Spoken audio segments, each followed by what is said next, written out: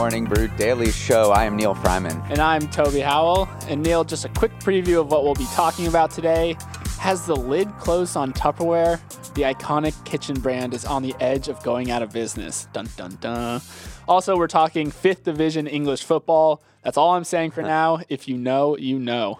Also, we're going to chat about new revelations about how poorly SBF ran FTX. Pretty juicy stuff. And Toby, you're going to teach us millennials on what the youths are up to in our weekly segment on an emerging trend to keep an eye on, which I like because I don't have to do any research and you just kind of teach me.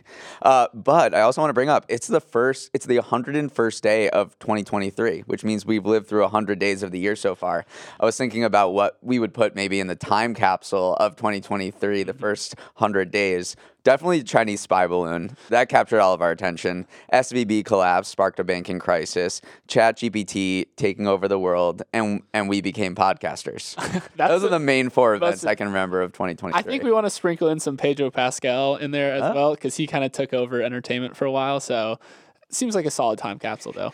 All right. Hopefully the next 100 days are less eventful, I think, than the first 100. It was kind of busy. To kick off the show, I want to circle back. Yeah, I used it. Bite me. To the abortion pill ruling we discussed yesterday. So to recap, in an unprecedented fashion, a Texas judge suspended FDA approval of an abortion pill that had been on the market for 23 years. We talked yesterday about how a judge going over the top of the FDA was a huge deal for the pharma industry because it kneecaps the FDA's authority and could freeze development of drugs because they could be suspended. Why spend billions developing something and a judge comes in and says you can't sell that anymore? So the entire industry in response got together and they do what execs do when they're angry. They wrote a strongly worded letter. Very scary. 400 leaders in biotech and pharma wrote an open letter blasting the ruling, saying that the decision completely disregards science and could upend their industry. And I quote, "Any medicine is at risk for the same outcome as mifepristone," they said. Yeah. A big tack that this letter was kind of taking is that it actually targets innovation in the industry as well, because they say if regulatory uncertainty, it reduces the incentive of investing in new drugs. So why would you, again, spend billions of dollars developing an experimental new drug to get FDA approval, only for that approval to then be revoked by a court ruling? So they really took the tact of saying this might just kind of torpedo drug research and new innovation. So I can see why they're upset. What struck me is that many of the signers had nothing to do with reproductive health. Pfizer barely has any kind of mix in with the abortion pill production, but the CEO Albert Bourla was kind of the headline name in sort of exposing how big of a problem this could be for the wider pharma industry, not just for drug makers that make abortion pills or other reproductive health. Right. And it was interesting, too, to see that not only was the pharma industry pissed off, as shown by this letter, but also the legal experts are saying that this sets a horrible precedent as well, because then they're saying if you start legislating or making rulings based on political lines, then other experimental drugs might be under fire, such as an HIV preventative.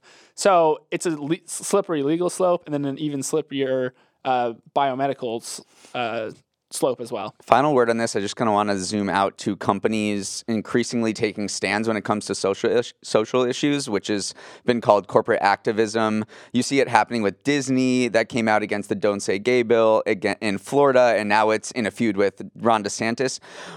That's been increasing in recent years. It kind of wasn't a thing for all of this abortion Roe v. Wade stuff. It's such a sensitive issue, and companies mostly didn't touch it at all. This, to me, is the first time that I can think of that that companies and a huge sector have kind of, put their voice into this debate. Mm-hmm. No, it's definitely, we said it yesterday, unprecedented. But yeah, when you attack potentially a pillar of research in the drug community, obviously you're going to elicit a response. So that's our update on yesterday's story. Neil, we're going to go in a totally different direction now. Tupperware is in trouble. Yes, you heard that right. The company that has become eponymous with the product it sells is in deep trouble. So the stock fell more than 50% yesterday on news that the company's on the verge of going out of business and won't have enough cash to fund its operations if it doesn't secure additional money. So how did it get into this place? Basically, Tupperware's business model is stuck in the 1970s. Their main sales channel, which I learned very recently, is the once groundbreaking, I'm saying that in quotation marks, of having existing customers make sales at Tupperware parties in people's homes. But that ain't working anymore, Neil. No. You called it, what did you call it earlier today? I forget. An MLM scheme. It is. No, it's not an MLM scheme. It is a multi-level marketing company. Right. Where It's not necessarily a scam, but yeah, they had these representatives of moms, basically.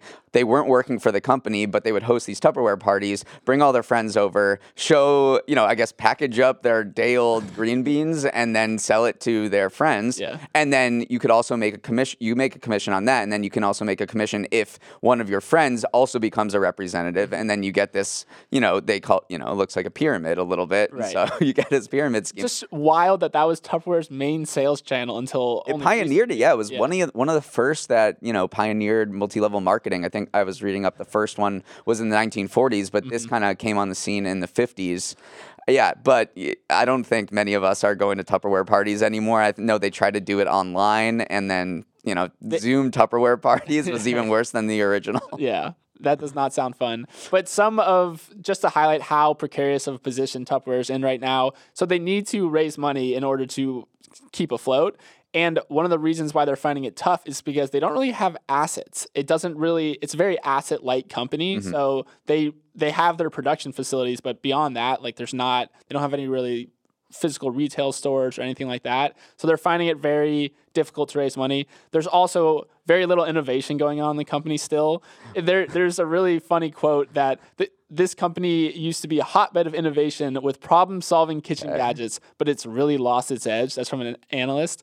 And I just think it's funny to think of Tupperware as this one innovative, cutting-edge kitchen technology company. I mean, I take my leftovers seriously, don't you? Yeah, but we were just saying that right now you probably jump on Amazon and just get the cheapest option. Cheapest option or just the one with the most reviews. And I don't know what the brand is. I brought in lunch today and I just looked at the cover and I was like, oh, glass, blah, blah, blah. I don't know what it is. Just had great reviews on Amazon. And the reason that Tupperware is failing right now is because young people in their kitchens have no affiliation with this brand anymore. Right. And then just to finally zoom out into more of a trend portion is that the pandemic was a big surge for Tupperware where a lot of people started cooking at home and they started packaging their stuff up in Tupperware. So it did get this little pandemic boost. Right. That is definitely wearing off now. People have emerged into society once again.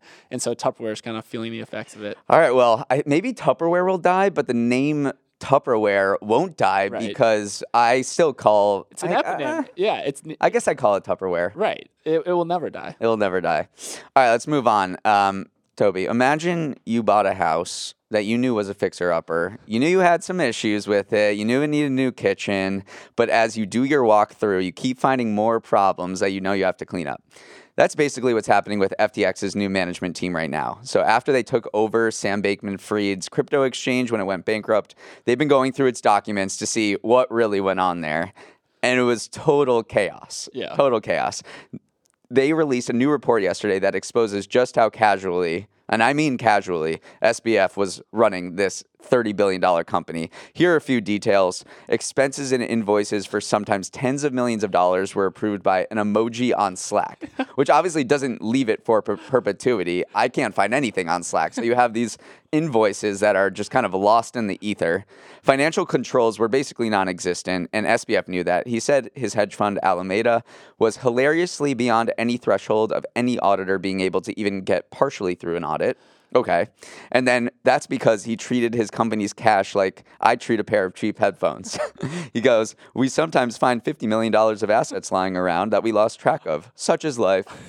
So basically, my 8th grade robotics club had tighter financial controls than FTX. That's honestly such a flex to say we found $50 million in assets lying around. I guess I was reading Matt Levine's newsletter, though, that said if you could find $50 million of assets lying around, you probably might find $50 million of liabilities lying around as well. And if you don't know what's going on under the hood, that's a real possibility. And that's what brought them down because they didn't know about $8 billion in liabilities. Right, exactly. And I also just think an interesting angle to this is John Ray, the CEO who has taken over, it keeps releasing these reports trashing FTX. And it's a really interesting thing because his job is to return money to make creditors whole again, Yeah. return some of the assets to the people who lost money in FTX. But here he is, he keeps trashing the very company he's supposed to be, I don't know, saving or turning around. It's not normal, right? It's not normal, but maybe it is normal in the sense that he's showing that, look at all the due diligence we're doing. We're really getting into what caused this problem, and so we can return your money. But yeah, it is a little bit of an interesting tact. Yeah, I also want to just highlight some more nuggets from this report. So one, they kept private keys to a ton of their FTX's group's crypto assets in an Amazon password manager that if anyone had the password, they could access. They also stored virtually all their funds in hot wallets. The difference is between a hot wallet and a cold wallet in crypto is a cold wallet, it's not connected to the internet. And so you're not supposed to keep customers' assets in hot wallets because it makes them very liable to hacking. And here they were on Twitter, Sam Bankman-Fried was saying like, oh, we're using the typical like cold wallet storage system. No. Going through hot wallets. Everything was in hot wallets. So just basically lying. And Matt Levine had another great quote that's saying FTX was great at talking like they were running a reputable crypto operation, but they weren't actually running one. Meanwhile, though, as we're all feeding on the carcass of FTX, Bitcoin out of nowhere. So yesterday it hit above $30,000, which was its highest level in 10 months.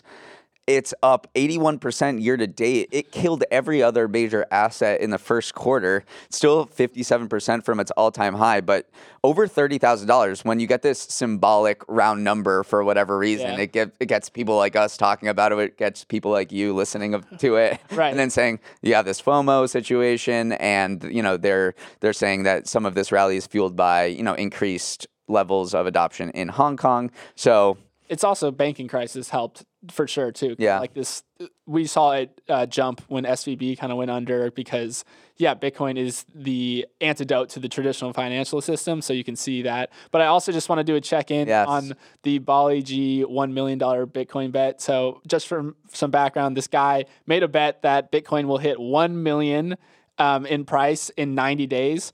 Where's he at? He has 65 days to go, and Bitcoin's at 30,000 right now. So he needs another increase of 969,884. And this is a $1 million bet. Yeah. So he's going to lose $1 million. He's almost there, yeah. Okay, that's our Bitcoin check-in.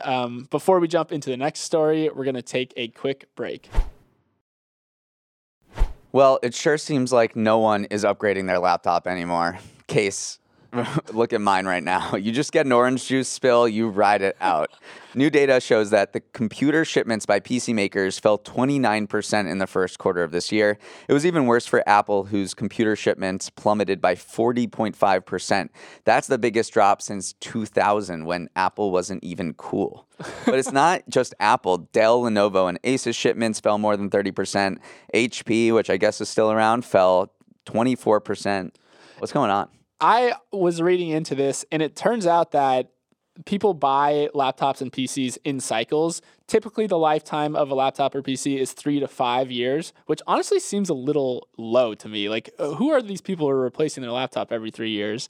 But since a lot of people kind of upgraded their home setups and their work from home setups during the pandemic, everyone kind of got on the same cycle. And now we're in this lull period where everyone just upgraded in 2020, 2021. And so now they have no need to buy these computers right now. So I think what we're seeing is something that is a macro trend, and we'll probably see a pickup in sales once people's pandemic computers kind of cop out on them. I don't know. This does not seem like a very exciting or growing business. Right. Laptop hardware. I mean, you don't see any startups being like, we're a new laptop company. Feels a little bit like cars, like internal combustion engine cars, where you're just getting these upgrades every so often and no one's kind of producing. There's very little growth in the industry. Everyone who has a laptop already has one, and all they're doing is exchanging an old one for a new one, which is kind of where we are with the smartphone market as well. Right. But, I mean, if we want to look at Apple in particular, though, it is kind of we call it a drop in the bucket. Their sales of Macs, it's only $40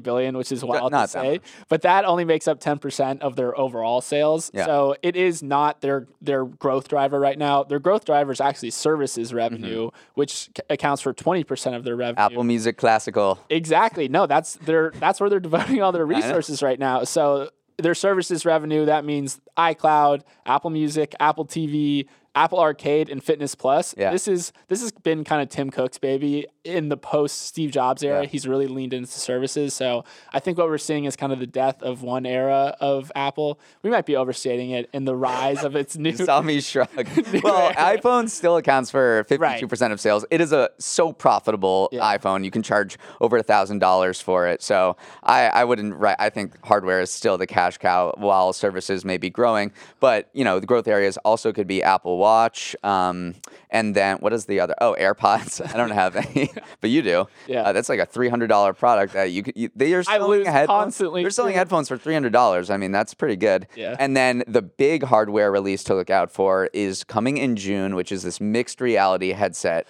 And that is what Apple thinks is going to be the next iPhone, that we're all going to be living in the metaverse one day, and we need one of its headsets, and it's going to charge upwards of $3,000 for it. I really hope whoever the powers at be who make these decisions at Morning Brew lets us buy one and try one on air, because that's good content right there. It's great content. If you're listening, Austin. All right, Neil, let's move on to Toby's Trends. I'm back with another segment where I, a Gen Zer, take you, a millennial, through a new internet trend that has come across my radar. I was actually mulling over a new title for this segment, Terminally Online Toby. That's maybe better than Toby's Trends. We'll workshop it. All right, but onto the trend. This past week, my internet travels led me to a Substack post from a social media writer named Rachel Carton. Rachel was scrolling through her Instagram feed when she noticed a video from the clothing brand Reformation. This particular video was of a woman talking about the state of dating right now, and it showed a picture of a Hinge profile with a guy standing on a horse. And I only say that because it's a pretty recognizable video, one that Rachel was pretty dang sure that she had seen before. So she did a little digging, and she actually found that the exact same creator had posted the exact same video in January. But in the more recent video, the only difference was she was wearing a Reformation shirt. So through some digging, she found a couple more examples of this. And it turns out this is a social media strategy that Reformation's employing, where they're paying creators to recreate their video frame for frame, shot for shot, but wearing Reformation clothes. So it works. Is this SpawnCon? Does it say sponsored by Reformation? It's on Reformation's brand page. So it's not on the creator they're page. not posting it again. They're not posting it again. It's literally just Reformation is taking these viral videos, copying, pasting them, paying the creators to do so, but just having them wear, it's super subtle. It's not in your face. It's just literally they're wearing a shirt, and they have a little button that says you can shop this look if you want. So they're just trying to capture the viral moment and extend its life a little bit more and kind of put their own little clothes on it. I think it's genius, because here you're basically have no risk, because these videos are going to go very viral. When I say viral, the video I mentioned, it had 2.6 million views on TikTok in January, and then the one that they posted on Reformation's brand page already has 1 million views. So you're basically taking a formula that that works and just inserting your brand in a very subtle way into it. So I was like, this is pretty genius. Yeah. And some of the commentary, actually Marketing Brew wrote about it. Some people are calling it sneaky and smart, but then there's also this idea of it's potentially kind of entering the uncanny valley where you're scrolling and you've seen something before, and it gives you this sense of unease, or like, am I living in a simulation? Did I not just see this video like a few months ago? So it is rubbing some people the wrong way, but I'm actually all on board this strategy. It seems like many other brands are probably going to do something similar. Right. So now Reformation has seen success. That is truly when we are going to enter the simulation where all we see is the same videos reapplied over and over again with just slightly different brand activations within them. So it's a little dystopian, but right now I think it's pretty genius what Reformation. We should do that. We should sponsor a creator with a viral video and just have them wear Morning Brew stuff. Yeah, it's not a bad idea. Or I thought you were going to say we should just recreate viral videos on the show. Our own viral videos, of course. Okay, that was Toby's Trend. I teased the next story, our final story, at the top of the show. We're going to get to talk about 5th Division a 5th Division Welsh football match, which I know you're excited about. Oh, yeah.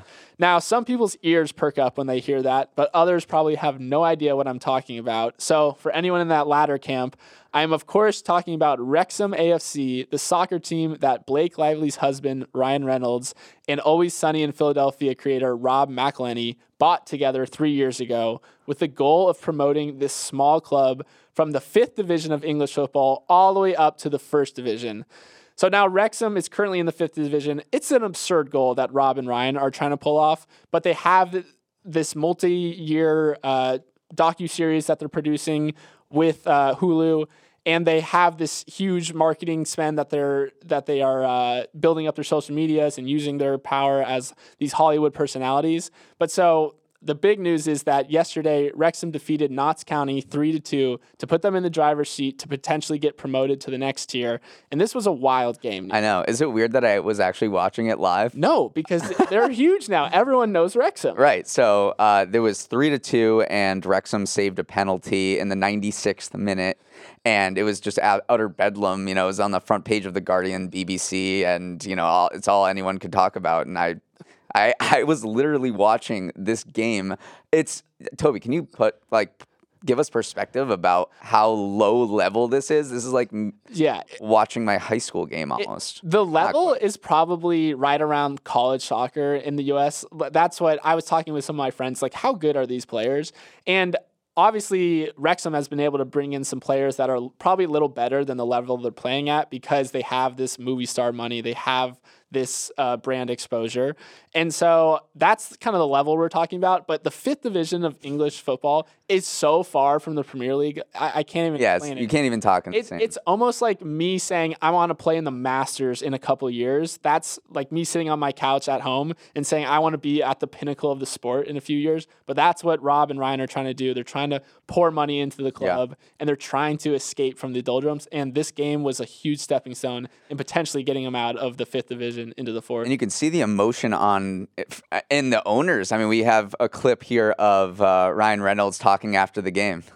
I don't feel like I have a heart anymore. I think I used all the beats that I had left during that match. That was unlike anything I've ever seen before, and indicative, of course, of all of you lifers who have watched and participated in this game, this beautiful, torturous game forever. I'm actually grateful in this moment that I didn't care about this years ago, because it would have just eaten me alive. That was really something. All right, well, it's not really an underdog story anymore.